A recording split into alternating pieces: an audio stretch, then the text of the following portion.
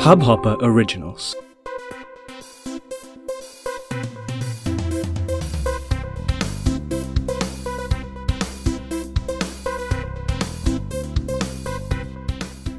England are the new champions. Hello and welcome to Ace Cricket Show. My name is Hamid and I am here with the very latest episode of this podcast. That statement at the beginning of the show was a bit sad for some people, a bit controversial for many people, and a bit sad in terms of New Zealand for almost all the cricket fans. You had to see the face of Kane Williamson, man. Jimmy Neesham was in tears and it was a very sad sight for all of us. The final has already happened and it has been discussed a lot on Twitter and it's almost a dead subject for now. I am here a bit delayed with this coverage because of some reasons. I wasn't able to cover this on the day of final itself, neither after a couple of days. It looks like it's been a lot of time. It's been just 3 days actually. So we have had an amazing final match. By now everyone in this world must be knowing who are the World Cup winners. Yes, the creators of this beautiful game. It's England. They were the creators and it must be feeling good to them after defeating their own colonies and winning this mega event for the first time ever.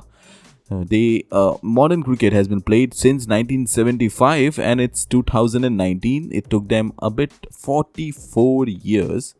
Although they might say that it was a worth of wait.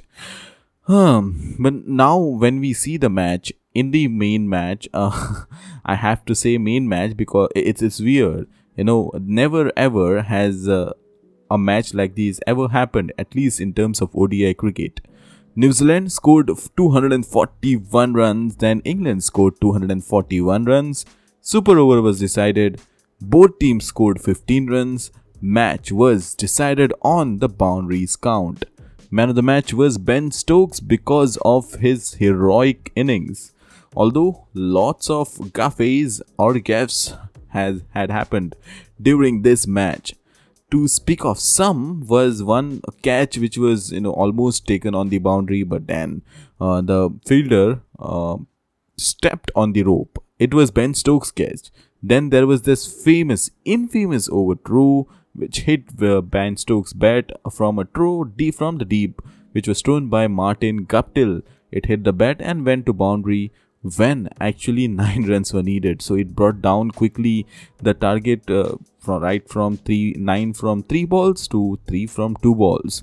Then there was that bad sort of luck for New Zealand, And then obviously the biggest talking point was the deciding factor, wherein majority of the experts saying that this World Cup should have been shared, while Sachin Tendulkar gave an interesting thought on this, which was that there should have been another super over. That's interesting. That's quite interesting. So in football, we know that in football how it happens. You go on taking penalties until and unless one person misses and the other team hits, and that team arrives as a clear winner. Then there is also in tennis, if we have seen the Grand Slam recently which concluded, it went into a tiebreaker. So you have to have a clear difference of 2 points between the two players to have they have let me rephrase it, for we to have a winner. So why is it that in cricket we have such a sort of stupid rule? Now I understand the argument, which is the rules were there from the beginning, but Kane Williamson said, and I too told my brother as well as my friends, that no one must have even had the slightly remotely possible idea of this match going so deep, that too in a super over, then the super over 2 getting a tie, and the World Cup after playing 6 weeks of cricket, so much and so many up and downs, so many controversies, and then finally you have World Cup decided based on how many number of boundaries a team has scored. Man, why not it's a number of wickets lost? If it is number of wickets lost, then New Zealand are surely going to win this one. So why not that? So why not this? Why not that? We can argue throughout the day. But the point is that rules were there from the beginning, which all 10 teams agreed to play on. And unfortunately, it was New Zealand on the receiving end of this. Both teams deserved to win the World Cup. I totally agree. But then luck was not in favor of New Zealand during the finals. It was in favor of them, mind you, till semis. But in final, somehow you feel for them. It was a difficult sight to see for any cricket fan, for especially non-England fan, to see New Zealand lose in that way, and their faces, oh man, you had to see, you feel sad for them. This was the first time, by the way, ever that a super over was played in an ODI match, and lots of drama over there. So that was the final. We have the winners, the first time winners of England in 2019. So listeners, if you have anything you want to add, or any comments or any memories, you can share that with us. We can share that in our upcoming episodes. You can either email it to me at itshamidshake@gmail.com, or you can also DM me on Twitter, DM our page on Twitter, which is It's Cricket Show.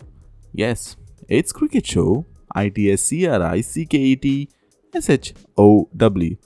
Or you can leave your comments on hubhopper.com right below where you are listening this podcast. So it has been an interesting World Cup. I have been repeating this. So what's next now? So there is Ashes coming up in another 20 days or so. Then there is India versus England. India will be traveling all the way to England to play, West Indies to play West Indies. There will be test matches, ODIs. It will be the beginning of the test match championship too. So do watch out for that as well. And we obviously will be expecting some huge lot of changes to this core Indian side, because some might be given rest. Dhoni, it will be a tricky situation to handle off Dhoni, because if he is rested, then people might think that team management doesn't want him anymore. If he has played, then there will be always critics of Dhoni. It's a never-ending saga for Dhoni, you know. However good hitters, however bad hitters, there will always be critics. Now for me, I know there will be a lot of people over there listening saying that I might be praising Dhoni, or I might be criticizing Dhoni. I just don't want to get into this, because it's a never ending topic. You know, it has been going on for so many years, and it will always go on. So whatever it is, the team management should, I think now is the correct time to give some new players a fresh chance, so that they are back into the rhythm. The players like Navdeep Saini, who are already playing in West Indies, by the way. India A has toured West Indies A, and they are playing really good. Navdeep Saini's pace was to be admired. He was bowling really well. Then there are players like Khalil Ahmed and other batsmen like Shreyas Iyer, who deserves some good chances and opportunities in the first team. So we can watch out for that as well. Then there are some local tournaments, the domestic tournaments starting as well, especially T20 tournaments. First up is English T20 tournament is starting, which is termed as Vitality Blast T20, which will be running over the course of next couple of months. Actually, September, it will get over in September.